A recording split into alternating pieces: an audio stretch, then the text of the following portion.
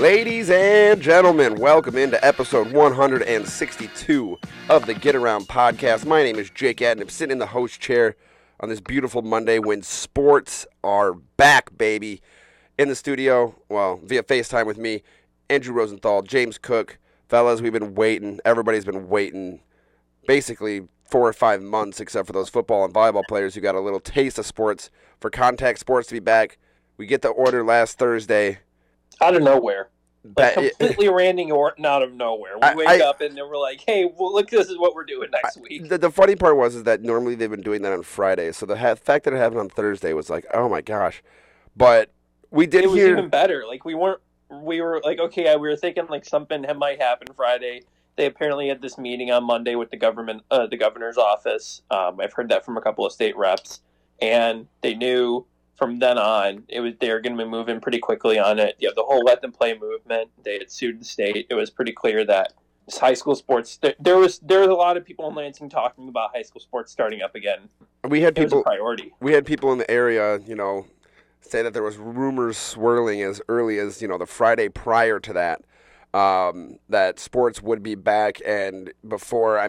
We talked on this podcast several times about why it was postponed to the 21st of February and what kind of sense that made if we thought it should be back. And not even 2 weeks ago, I went on a tirade screaming, "Yeah, I don't understand why it's not."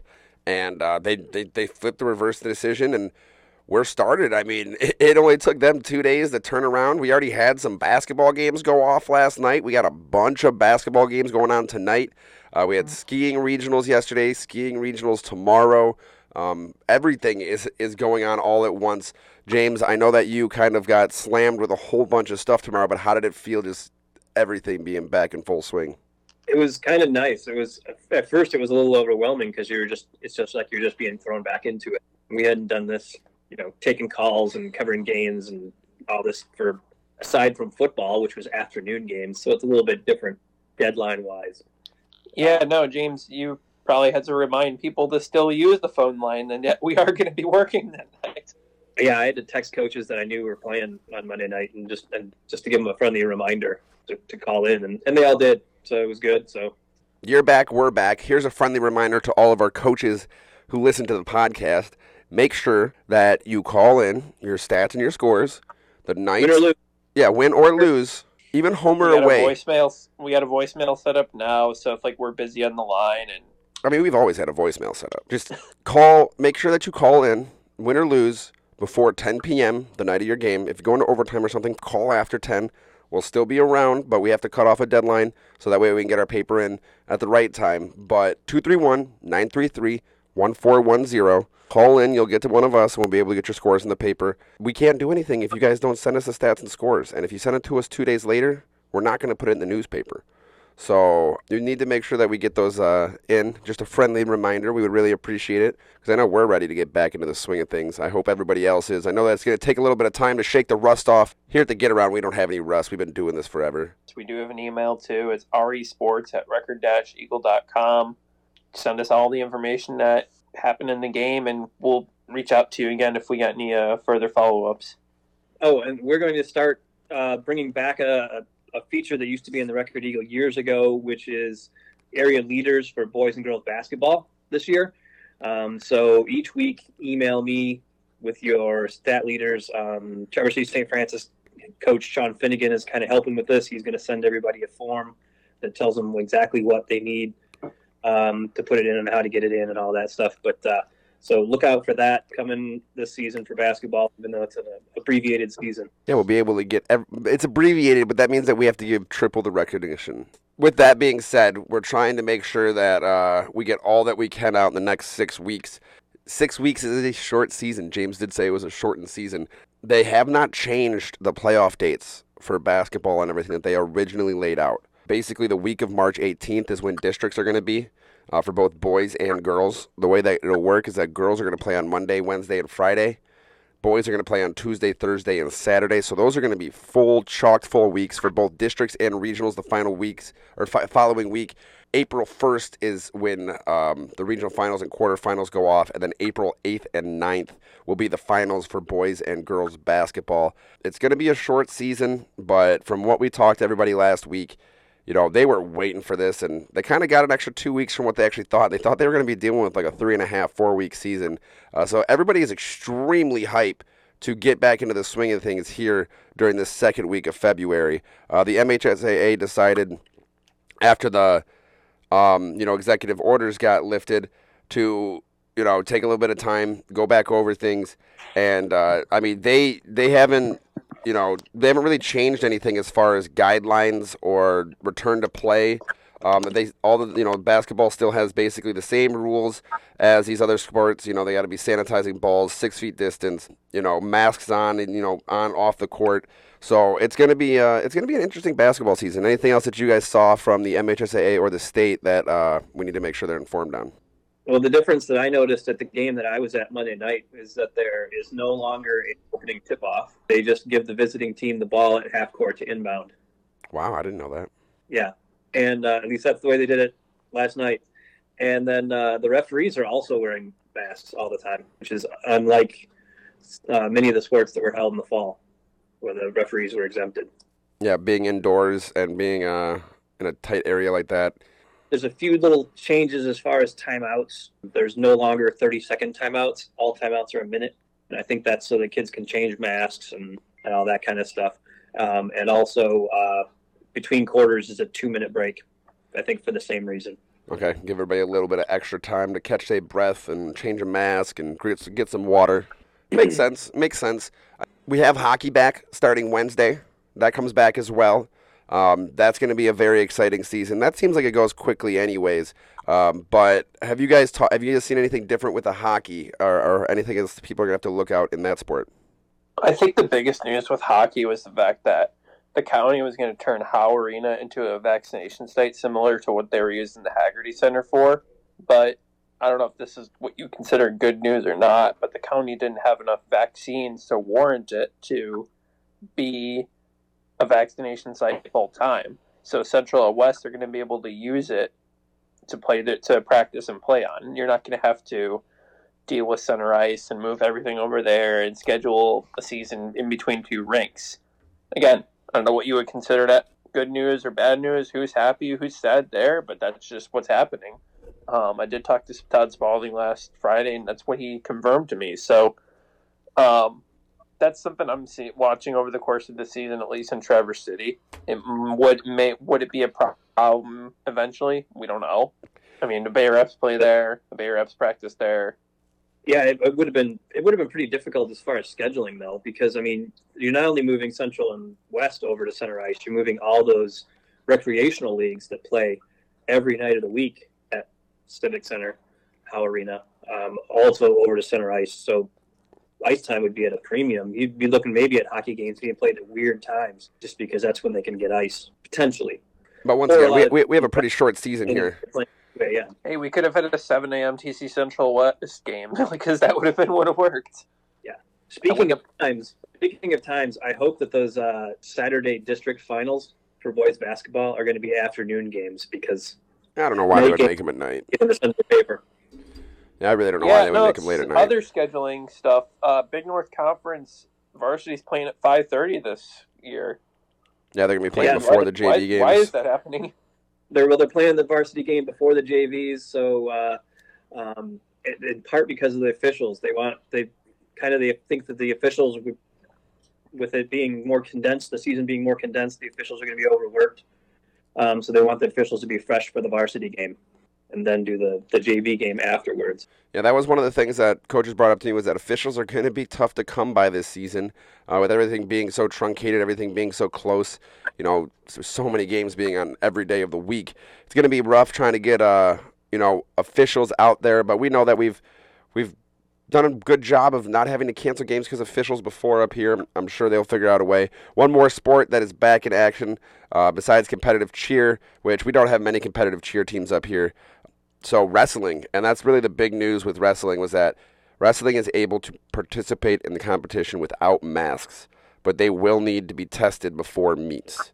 So and that's going to be interesting too, because the testing element we saw with football, volleyball, and swim, those players had something. They had a reason. They had motivation to not want to get COVID. if you're like a really star player of your team could lose a state championship and your team could be out a postseason game if you got COVID. So I think all these kids have motivation not to get COVID. They have like a 4-week season. If they get COVID, they're done for the year. I know. It's like, but what I'm trying to get at is we're going to see a more general sample of, and we're going to get more data, or the state's going to get more data on is wrestling or is sports spreading COVID, and I feel like that's not something that they're going to be able to put with the rest of sports, man. I don't think you can compare wrestling and transmission when it comes to any other sport. I do, especially when they're not going to make them wear masks. I just think it's like, they tested all these other athletes and still made them wear masks and face guards and everything like that. They're going to test these wrestling athletes and not make them wear face masks. If anybody has COVID, it'd be much easier for it to spread wrestling somebody in close-to-close contact.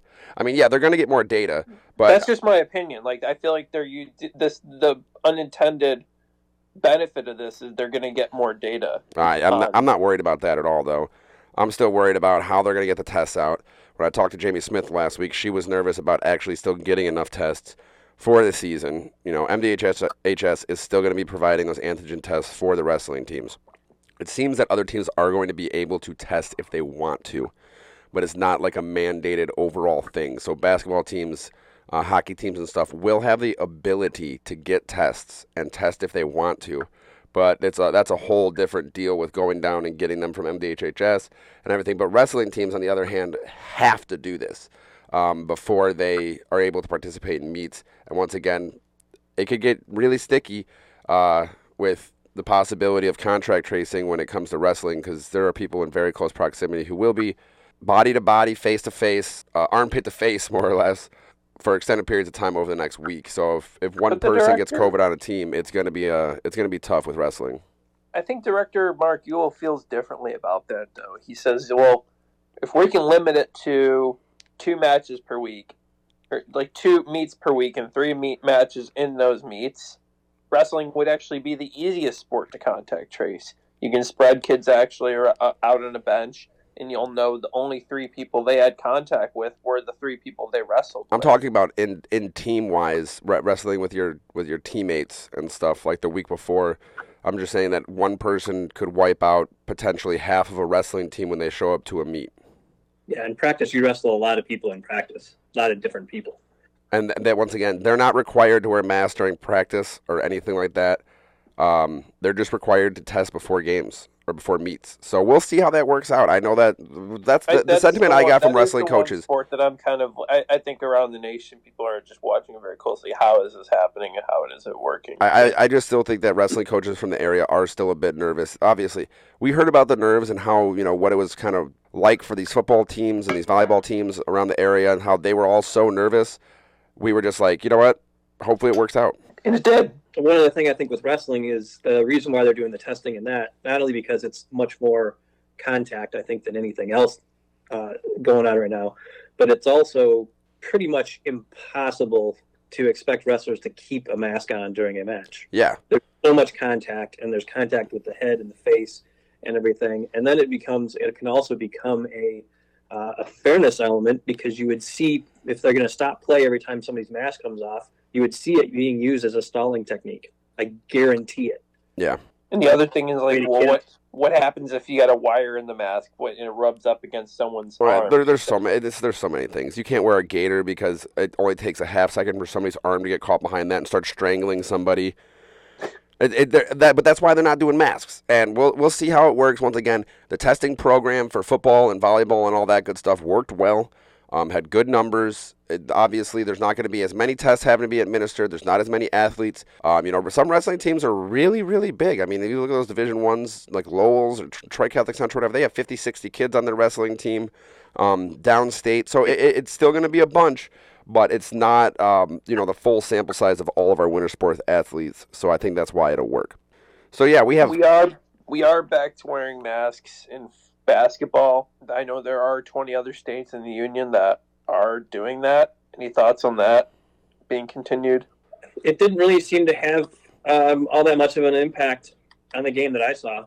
I mean, I didn't see kids losing their breath or anything like that. I mean, coaches were subbing guys in and out.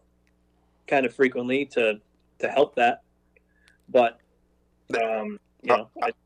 I think everybody's prepared for this. If you ain't used, they knew that it was coming, and they've been practicing for this. Exactly. Two things. One, as a normal person, if you ain't used to a mask by now, you just haven't been wearing a mask, which I won't say anything about.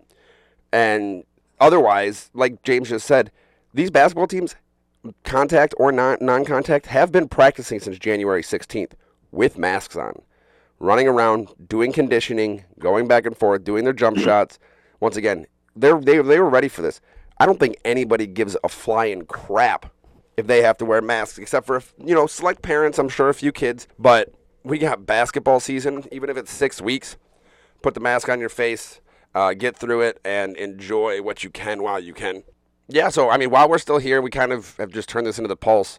I just want to make sure, before we get into our interview, which I never even introduced, but we have Traverse City Central's Elle Craven, the stellar skier from the Trojans, who is going to be participating in the Division I regionals on Wednesday, is going to be our interview, and we are, in the middle of skiing regionals. So I wanted to make sure that we talked about that, updated you guys on who has made what so far before we get into that interview. James, once again, you were piled on with stuff yesterday. That Division II regional, you saw quite a bit from. What was some of the big news from there yesterday?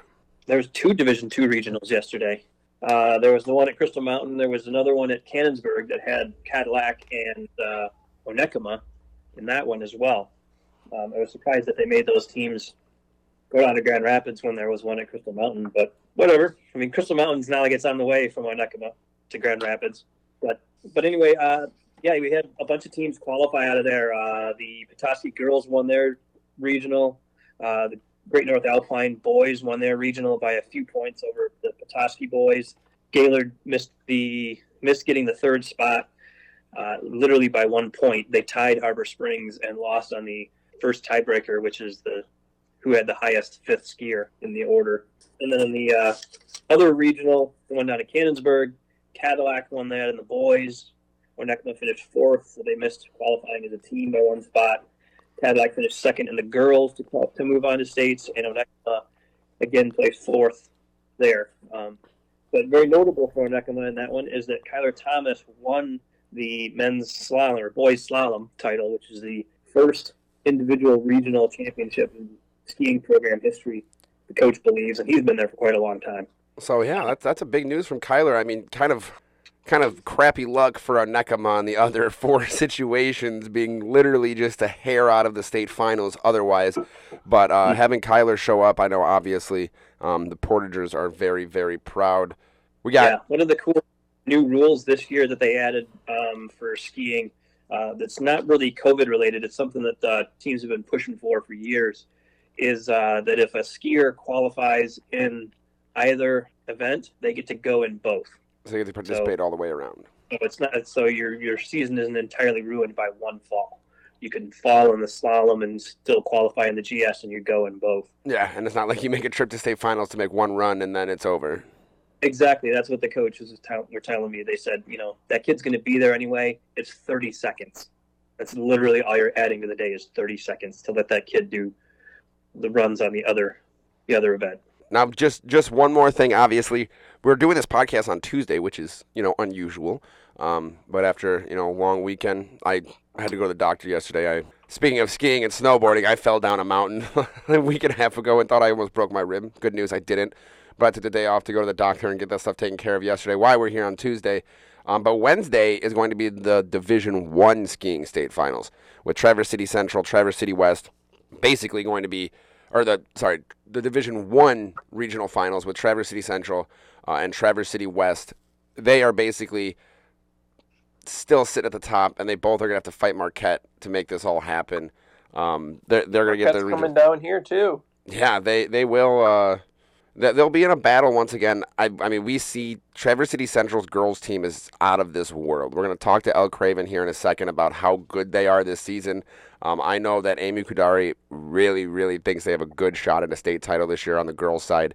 The boys' side has been getting up there and fighting with Traverse City West. Traverse City West boys have kind of taken hold of the BNC over the last few weeks, led by Aiden Lewandowski, and they have, once again, they have a good shot of getting past the regional and getting onto the state finals tomorrow. We'll see.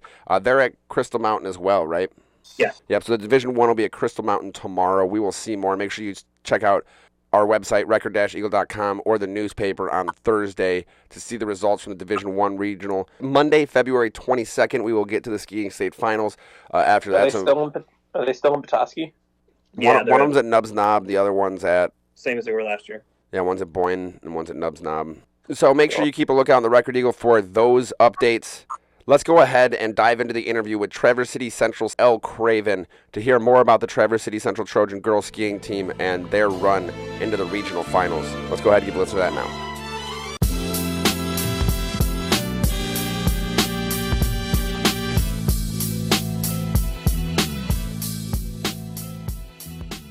The Get Around Podcast is excited to welcome in Traverse City Central Junior Elle Craven from the ski team. Thank you so much for joining us today. Thank you for having me. We know that Elle is one of the fastest skiers in the area. You see her come down the mountain, and you have no doubt that she is burning up the times. Before we get into talk about skiing, we have to go into our Freaky Fast Five, a nod to our sponsor at Jimmy John's, and get to know Elle just a little bit. Let's go ahead and dive in the first one. What is the most ridiculous fact that you know? Hawaii was the last state added to the United States, just because I just learned that. Okay. What terrible movie do you love? I love Legally Blonde. I think that's because my name is in it too. I don't know, a lot of people think it's like a little chick flick, but I think it's so good. I love it. There's a lot of places to ski in northern Michigan. Which is the best mountain? I love Marquette Mountain. That's probably my favorite. So you're mad that the regionals are not in Marquette this year? I don't mind it. I've skied at Crystal a lot, so I know the hill very good. But Marquette would be my personal favorite. Is that because it's like not something that you ski all the time? Yeah, and I like the hill a lot. It's a good steepness and good terrain. So I think that's probably my favorite. Room, desk, or car? Which one do you clean first? And which my car. My car is so much cleaner than my room. I love keeping my car clean. All right, what's your favorite childhood cartoon and why? I loved Blue's Clues growing up. That was my favorite. Do you have any pets? I do. What would your pets say to us about you if we called them for a reference for a job? Probably that I am very energetic and I will always talk to them. I'm very talkative. You like talking to the dogs and the cats? Well, I say hi and I'll pet them and I'm always energetic and I can never sit down. Okay. Well, that was the Freaky Fast Five. What was that? Is it a two-way conversation? Do they talk back? Some do. Yeah, I have a cat that meows so much.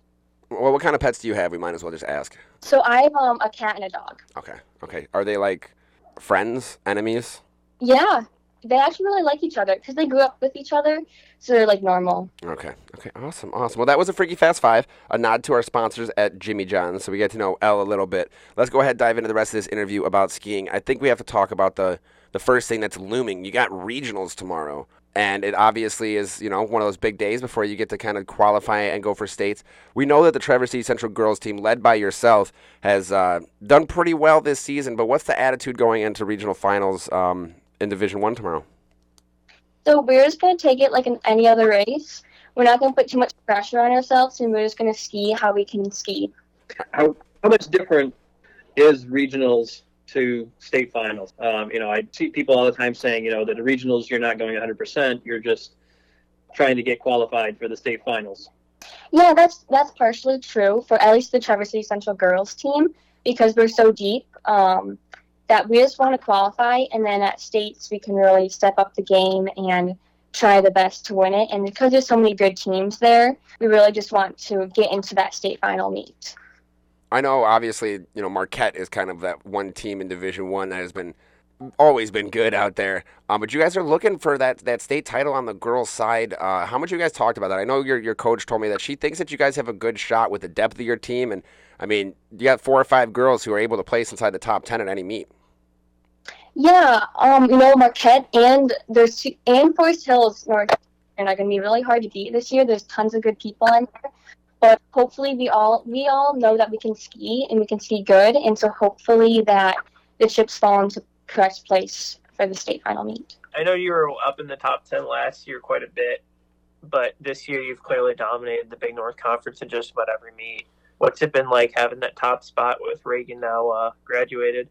It's crazy because I've always looked up to them growing up, and I knew that they were always really good. And it's kind of crazy that I am now like in that spot. And of course, there's like always I do have like always competition, and I always want to get better. So I'm definitely not like comfortable, but it's definitely crazy now that I'm like the upperclassman in races. It's definitely weird. What can you tell me about the skiing camaraderie that was there when you weren't in some of the top spots? Like what did you think of skiers like Reagan Ollie, who was a 3-time state champion in the slalom? Yeah, so Reagan, she's so nice. Everyone's so nice who skis, no matter like how like where you place. Everyone's very talkative and everyone's nice. So like I would always just look up to them because they would always be like such good skiers, and they would always be like nice and talk to you because I was like a freshman and younger. And no matter how good someone is, I've never met a mean person in skiing. Now, I feel like, when I talk, most of you guys have known each other for a very, very long time. Like, it's not just, hey, everybody on Traverse City Central knows each other. It's like, no, you've been on the mountains in the area with all of these kids from all these schools for quite a long time. When did you get on the mountains? When did you learn how to ski? And how long have you kind of been part of this whole culture that has gotten you to here in your junior year? Yeah, so I started skiing when I was 3, probably. My mom taught me. But I didn't start racing until I was like 7 or 8. And I've known, like, some people on Traverse City West I've known since I was 7 years old. And I met people away from the Traverse City area in, like, 5th or 6th grade from other races. So, like, I've known all of them for so long. Yeah, so, I mean, obviously you come up into this. Do you feel like you kind of have to come up in skiing to want to even compete or to race or anything like that? Or is there a lot of people who kind of just like, hey, when they're freshmen in high school, they go, hey, maybe we can do skiing. We'll try that out.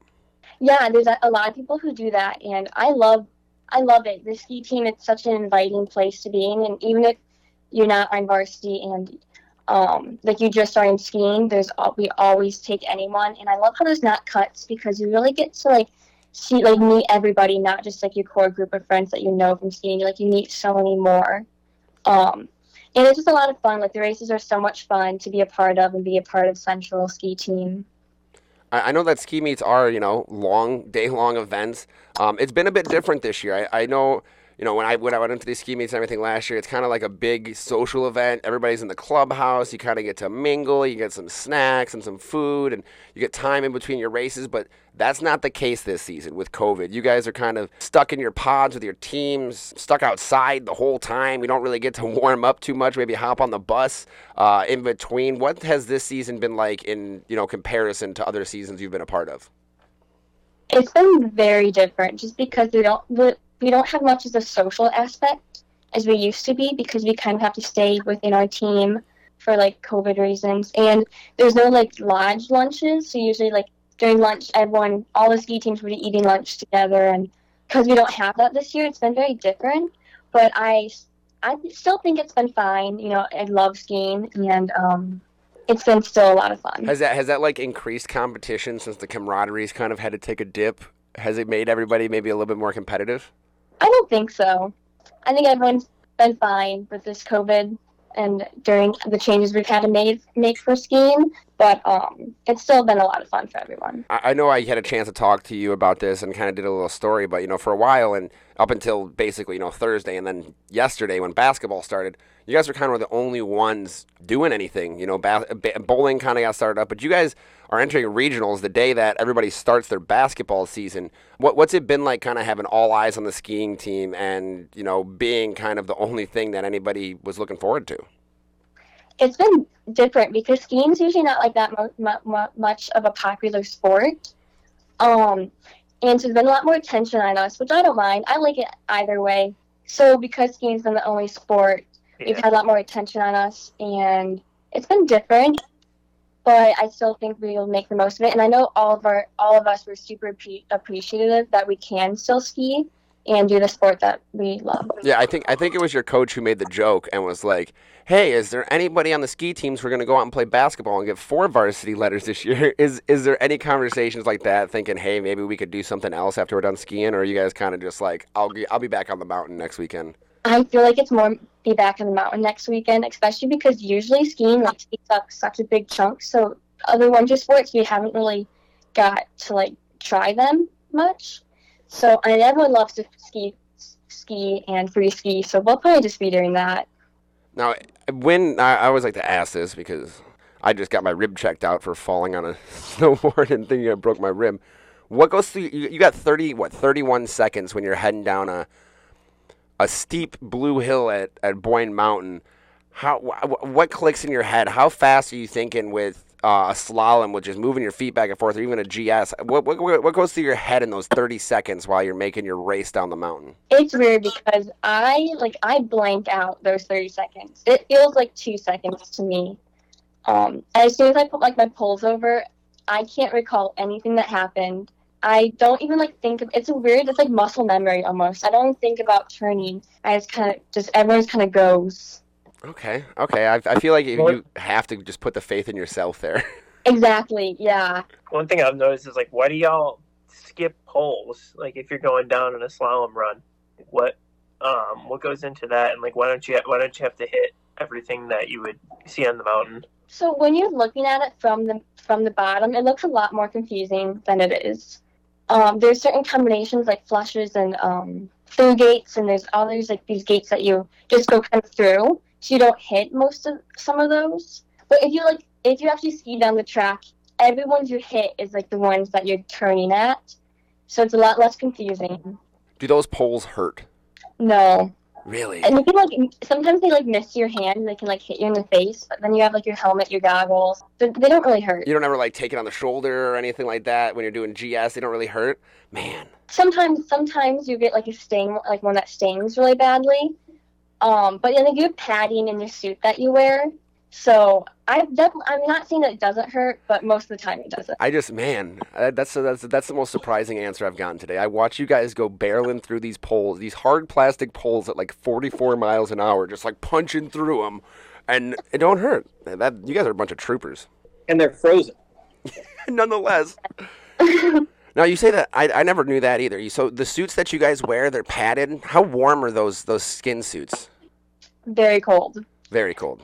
They do not keep you warm at all. But we make the best of it. I guess you're on the mountain so much. You guys just have to be cold-blooded, used to the cold. Is that how it is? Yes. In the wintertime, I get used to the cold. I think now it's been cold because it's been in 5 degrees with wind chill. But you get used to a certain temperature, and you kind of it gets normal. So what's your perfect conditions for the mountain? I know I've talked a couple times. It's everybody has to ski the same thing, but temperature, fresh snow, what's your perfect conditions for your ski run? What are you looking for? So I love it when it's sunny. It just makes the race so much more enjoyable. So definitely sunny.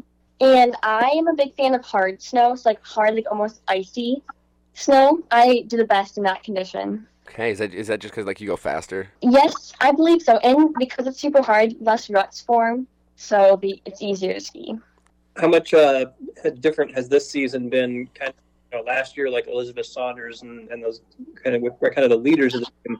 How much more of that has fallen on you this season? I would definitely say more because I am an upperclassman this year, so you get looked up to more.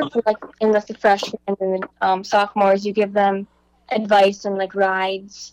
So that's definitely been changed. Also, all the people I grew up skiing with, they're not there anymore. I feel like my sister graduated, so it's been definitely weird without the people I normally ski with. Oh, last year you got first team All-State in both, finishing 6th and 7th.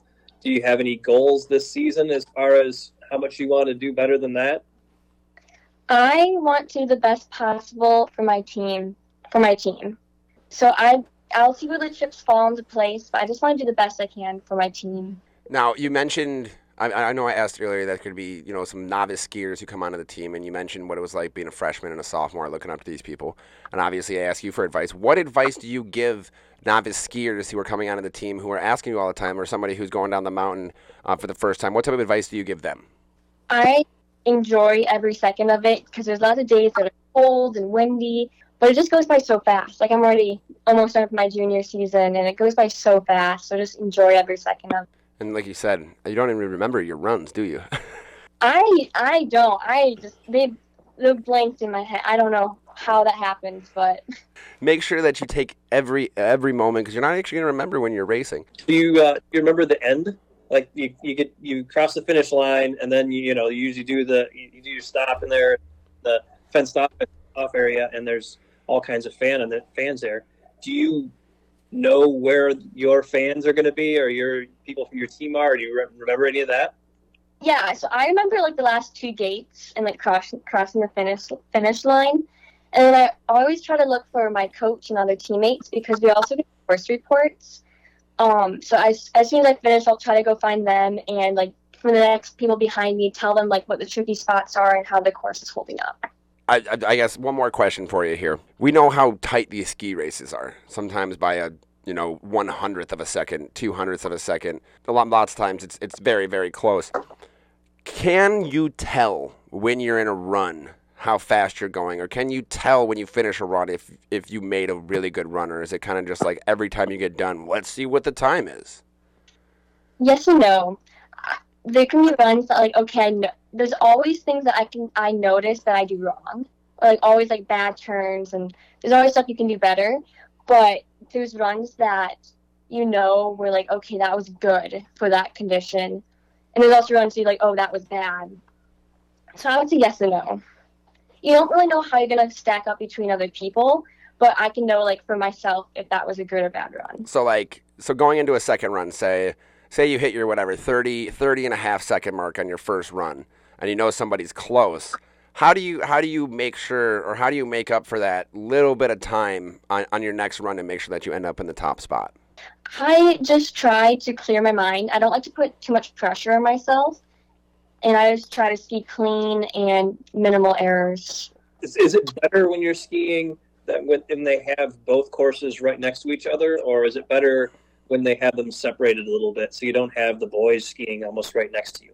I like it when the boys are close to us and like starting at like the same area because I like to cheer them on and there's people on my team that I like to talk to and I definitely like to see how they've been doing. So I like them close by. All right, I got one more, and it's just because once again I stink at being on the snow. Do you remember your worst fall either during competition or not? And do you ever think about that on your way down? Is it just like, oh, we fall? What is the worst crash you've had? I haven't had that many bad crashes, luckily, yet. So I just have like GS crashes are kind of worse for me. I had where they just kind of slide down the whole hill, and my skis pop off. But I haven't had any like bad injuries or bad crashes, luckily. That's good.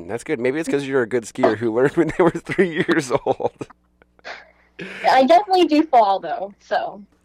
Alrighty. Well, Elle, thank you so much for joining us today. It was such a fun conversation with you, getting to know you and the Trojan girls teams a little bit more. Good luck in regionals and a couple weeks in state finals. We're excited to see you guys perform and obviously excited to see you again next year. Thank you. Thank you so much for having me on.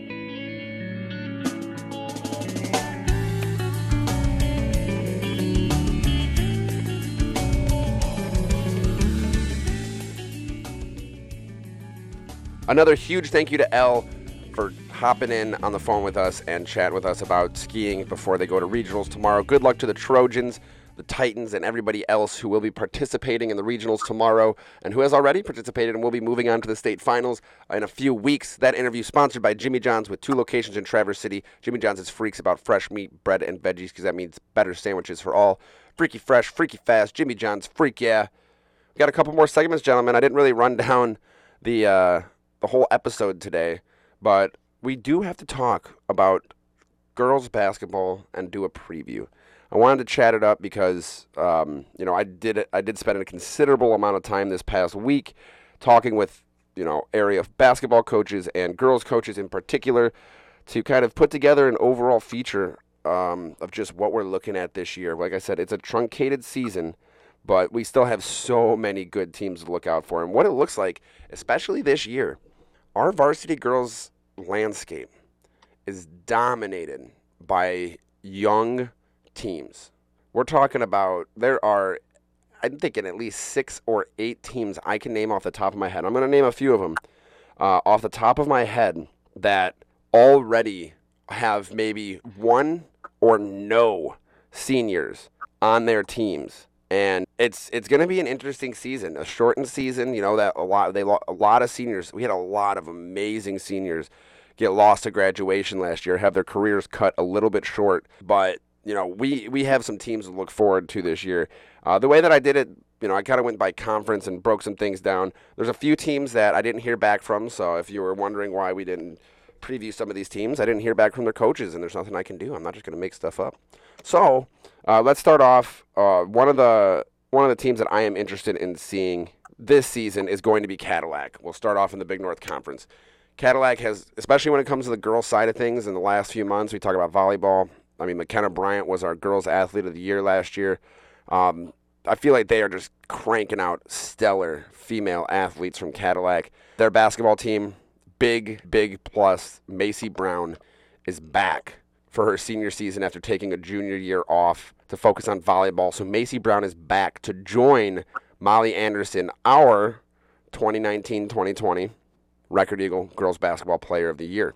So our volleyball Player of the Year and our basketball Player of the Year are going to be on the same court for Cadillac once again in their senior seasons. I feel like they're going to be a big threat in the Big North Conference this season. What do you think, fellas? Yeah, I definitely think so. Everybody else has got to be on the lookout for them. They 100% have to be, I think, considered the favorites. Yeah, I think the hardest thing for them is that they have it's Cadillac and everyone else until we learn otherwise. The hardest thing for Cadillac is that they have a brand new head coach in Kip Damgard.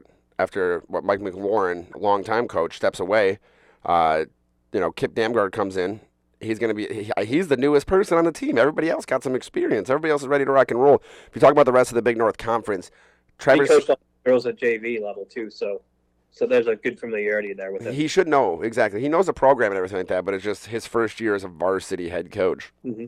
So if you go over to Traverse City West, who just recently got a new coach as well with Amy Drake, they, on the other hand, they're looking, because of COVID, right now they only have one sophomore up on the team. They usually mix it up a little bit, but they have Aaliyah Deal back, who was a first-team All-BNC selection last year and is kind of like the motor that runs that team.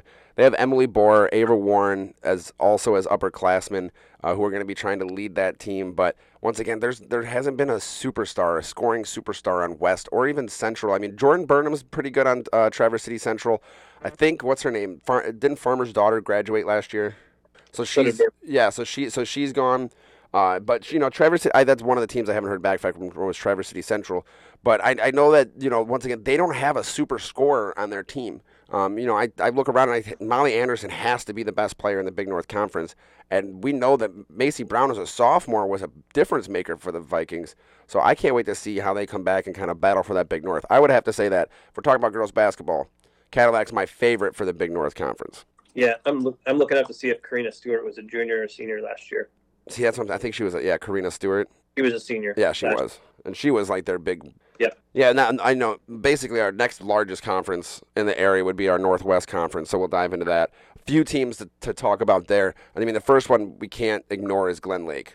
I mean, Glen Lake was in the middle of a district, hopefully a regional run last year when this all got shut down, and they come back with, from what I can tell, more firepower than they had last season. They lost a couple of players who are longtime veterans, and kind of anchored that, but they still have Grace Bradford.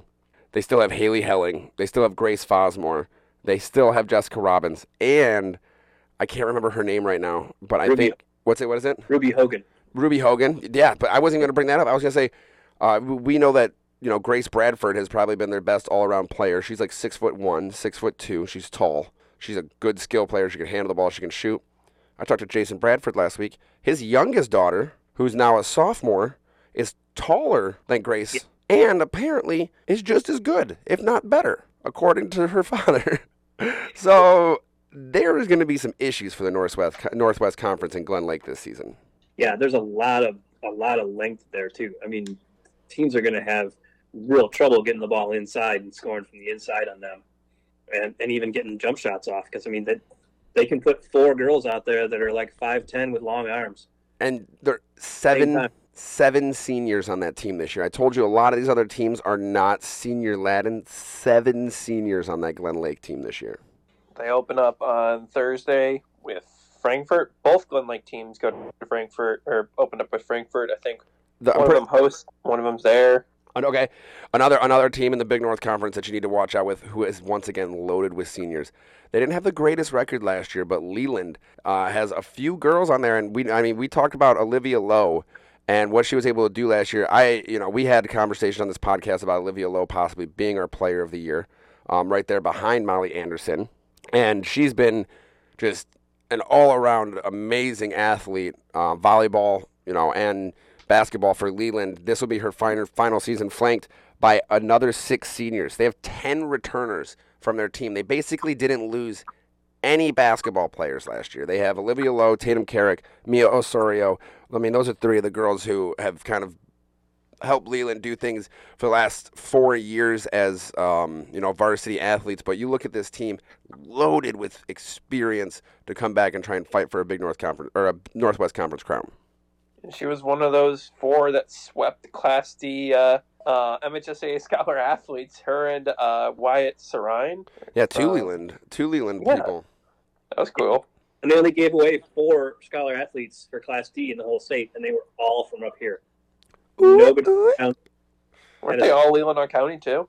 Or no, one was Ellsworth. One was Ellsworth, and then Northport, Sophia Stowe, and then Serene. And so 3 in Leelanau County. We got smart and good athletes up here. Congratulations, guys. Keep up the good work in the classroom.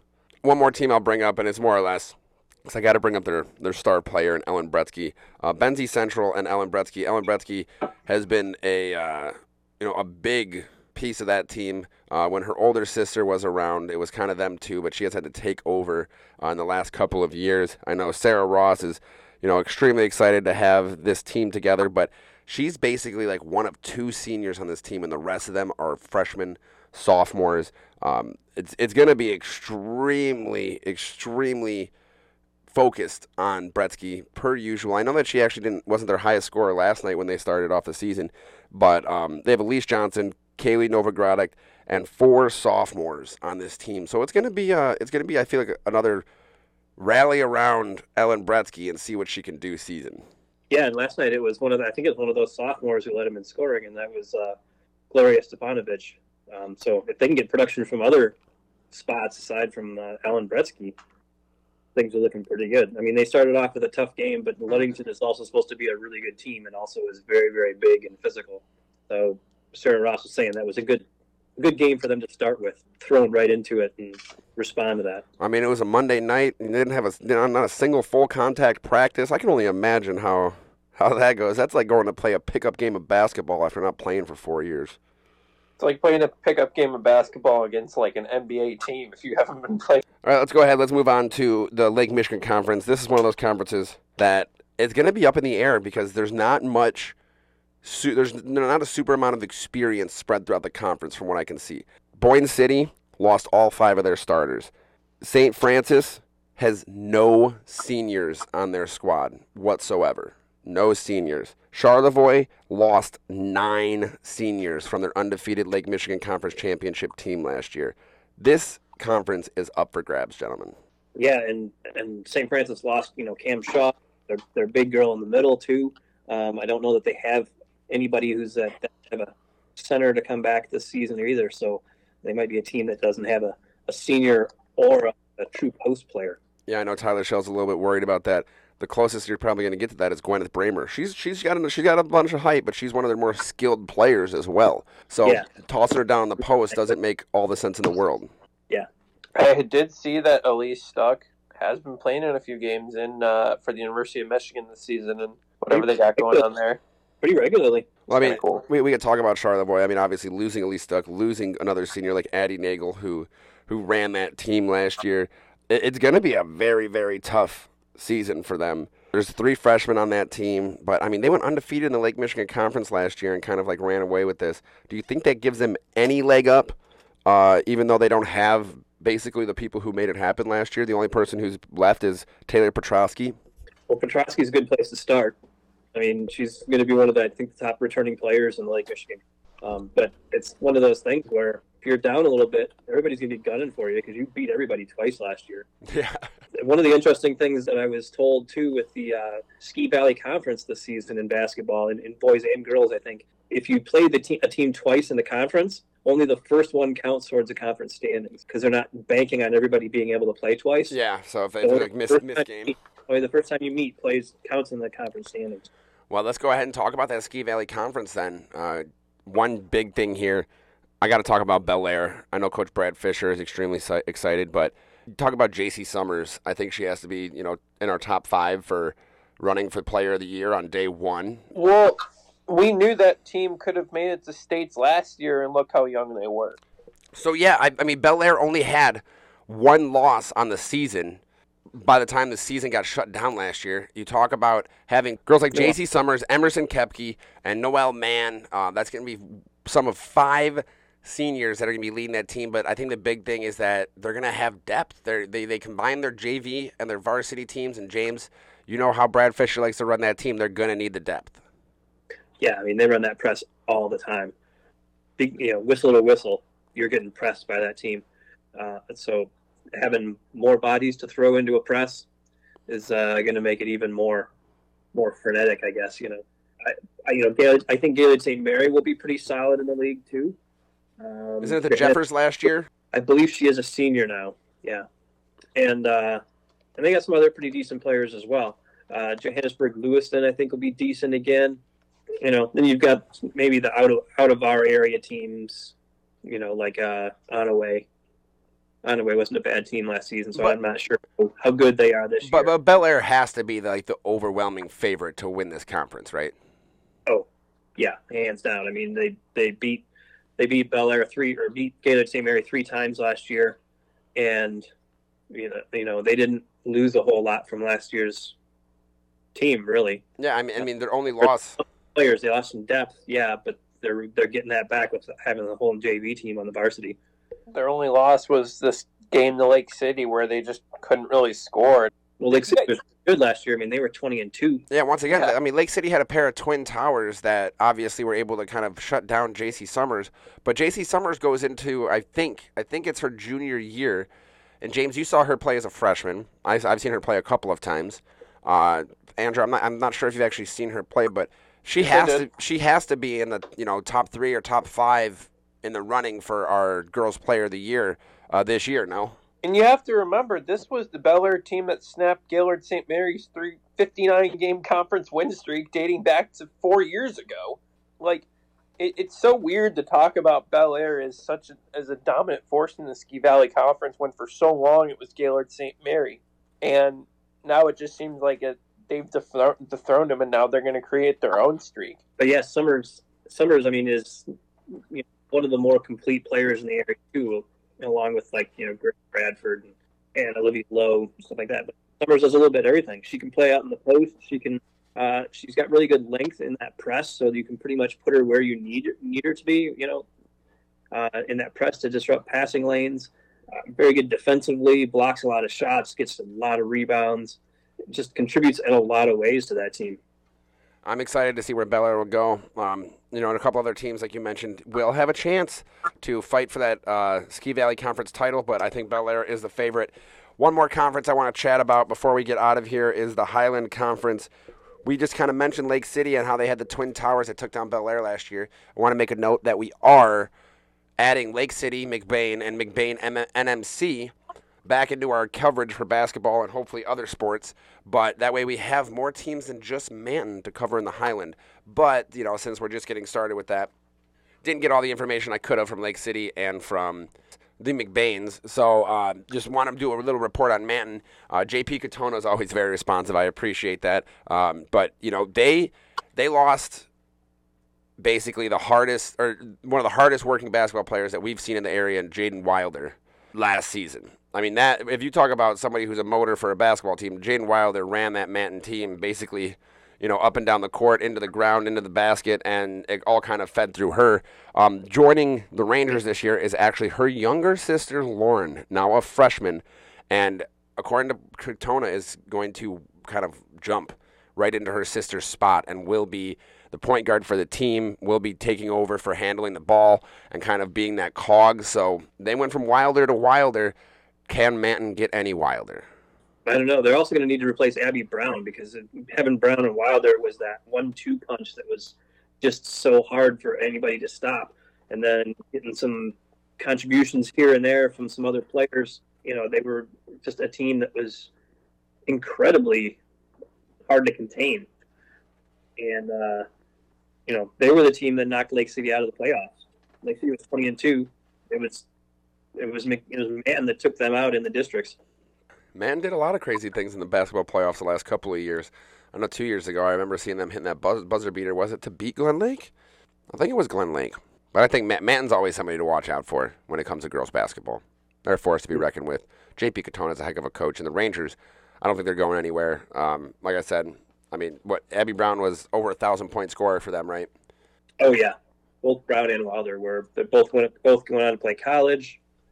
Abby Brown went to I can't remember where it was, Alma or something like that.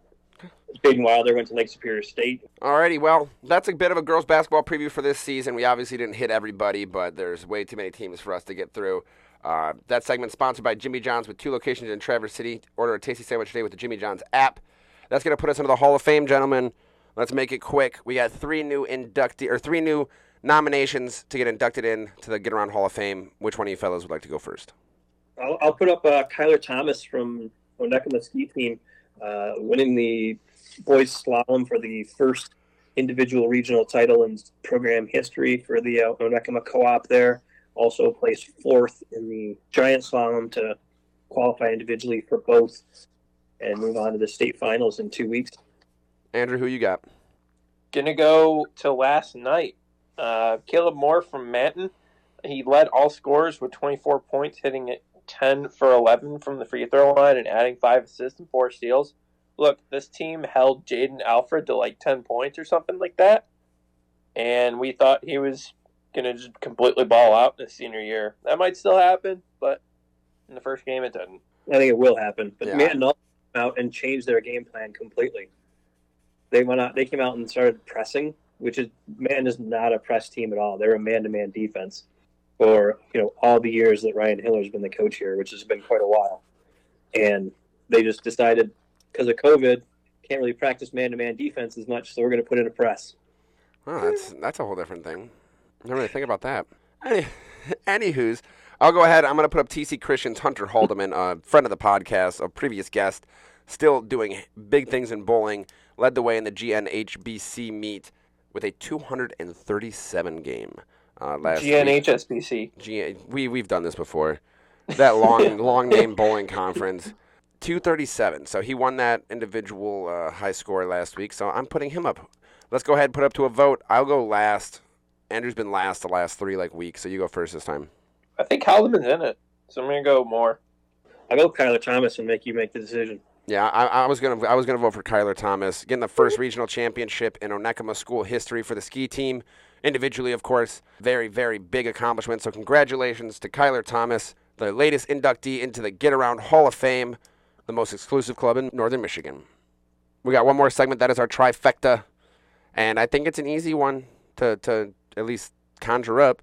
Obviously, Super Bowl Sunday was just this past weekend, and we all saw Tom Brady just slaying his greatness all across the field. I know there was a lot of people, including our lovely Andrew Rosenthal here, who are big Kansas City Chiefs fans, and thought Mr. Patty Mahomes was going to run all over the field. That is obviously not what happened. He got shut down, and he was he might have been hurt during the game too, which is not good. What, with a concussion?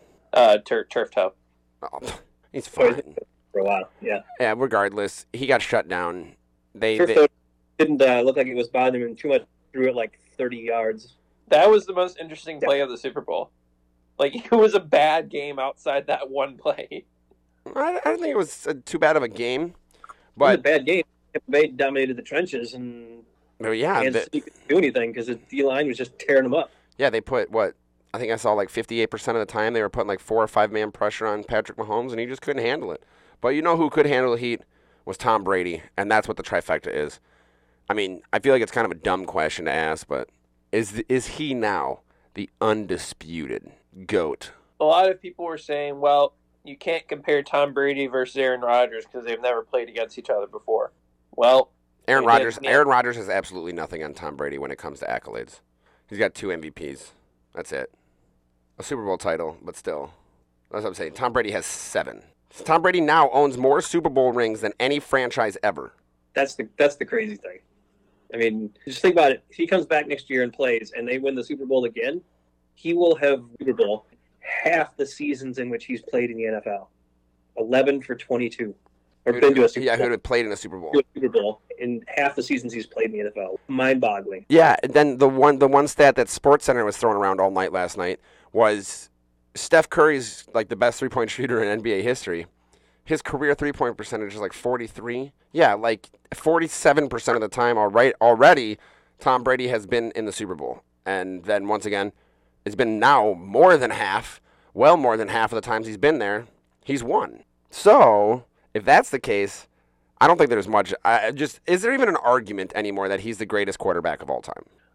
I don't. How much longer does Patrick Mahomes have in the NFL? Patrick Mahomes has 0. I'll tell you right now, and you can mark this 10, 15, 20 years from now. Patrick Mahomes has absolute 0 chance of catching Tom Brady. 0. Patrick Mahomes might get 3 rings. Okay, he has a large contract to stay in the league. He might get 3 rings. That doesn't matter how big his contract is or whatever it is. Patrick Mahomes is not going to win 7 Super Bowls. Nobody won 7 Super Bowls. He had a bad matchup with Brady, and that if he's matched up with Brady, then Brady's gonna win the game. Regardless, I think Mahomes is still just a better quarterback overall. I mean, he had lost. I think Mahomes has 20 years less on Tom Brady and is a much more athletic kid. Yeah, but he is not. He's never gonna sniff Tom Brady's jockstrap when it comes to that. He's not going to be that athletic for 20 years. He's going to have to change his game and become more like Tom Brady in the last 12 years of his career. I mean, Mahomes is great. I mean, yeah, I'm not taking it away, but he's not going to fall into the ground. And that was a 30-yard or so dart that hit a dude right in the face mask, and he dropped it somehow for what should have been a touchdown. I've come to the dude. Tom Brady's a Michigan man. I'm a State guy. I've never really been a fan of Tom Brady. Honest to God, like Tom Brady, he's not the funnest to watch play. He doesn't play the prettiest football at quarterback. His feet are like concrete, but there is nothing that you can take away from that man that says that and that's the thing is that I've heard about it over week after week. It's his leadership and his, dedication to the craft that makes a difference. Yeah. I get what you're saying. Like, he's the boring RPO quarterback where he pays more attention to his reads than he would like his footwork and his being mobile, like that, because that's how the Bucs offense worked this year. I mean, that's just how quarterbacks in the NFL have been historically. Tom Brady was always that quarterback, though. He was always more of a pass read quarterback. He was never like the flashy athletes like the Deshaun Watsons. Well, yeah, but that's Andrew. You have to. I understand that you like, and you're a younger guy, but you have to look back in NFL history. The best quarterbacks are the quarterbacks who are pocket passers and who focus on their reads and their plays. They don't get outside the pocket or running anywhere. Peyton Manning, Drew Brees, Joe Montana, I can name 35 guys that stay within 4 feet and are the best quarterbacks ever. The reason why Patrick Mahomes is getting looked at the way he is because he's doing things differently. And he's very, very good at it. He's the guy who can throw the ball behind his back. If you think Tom Brady was ever going to throw the ball behind his back, no. But Tom Brady is going to win those football games.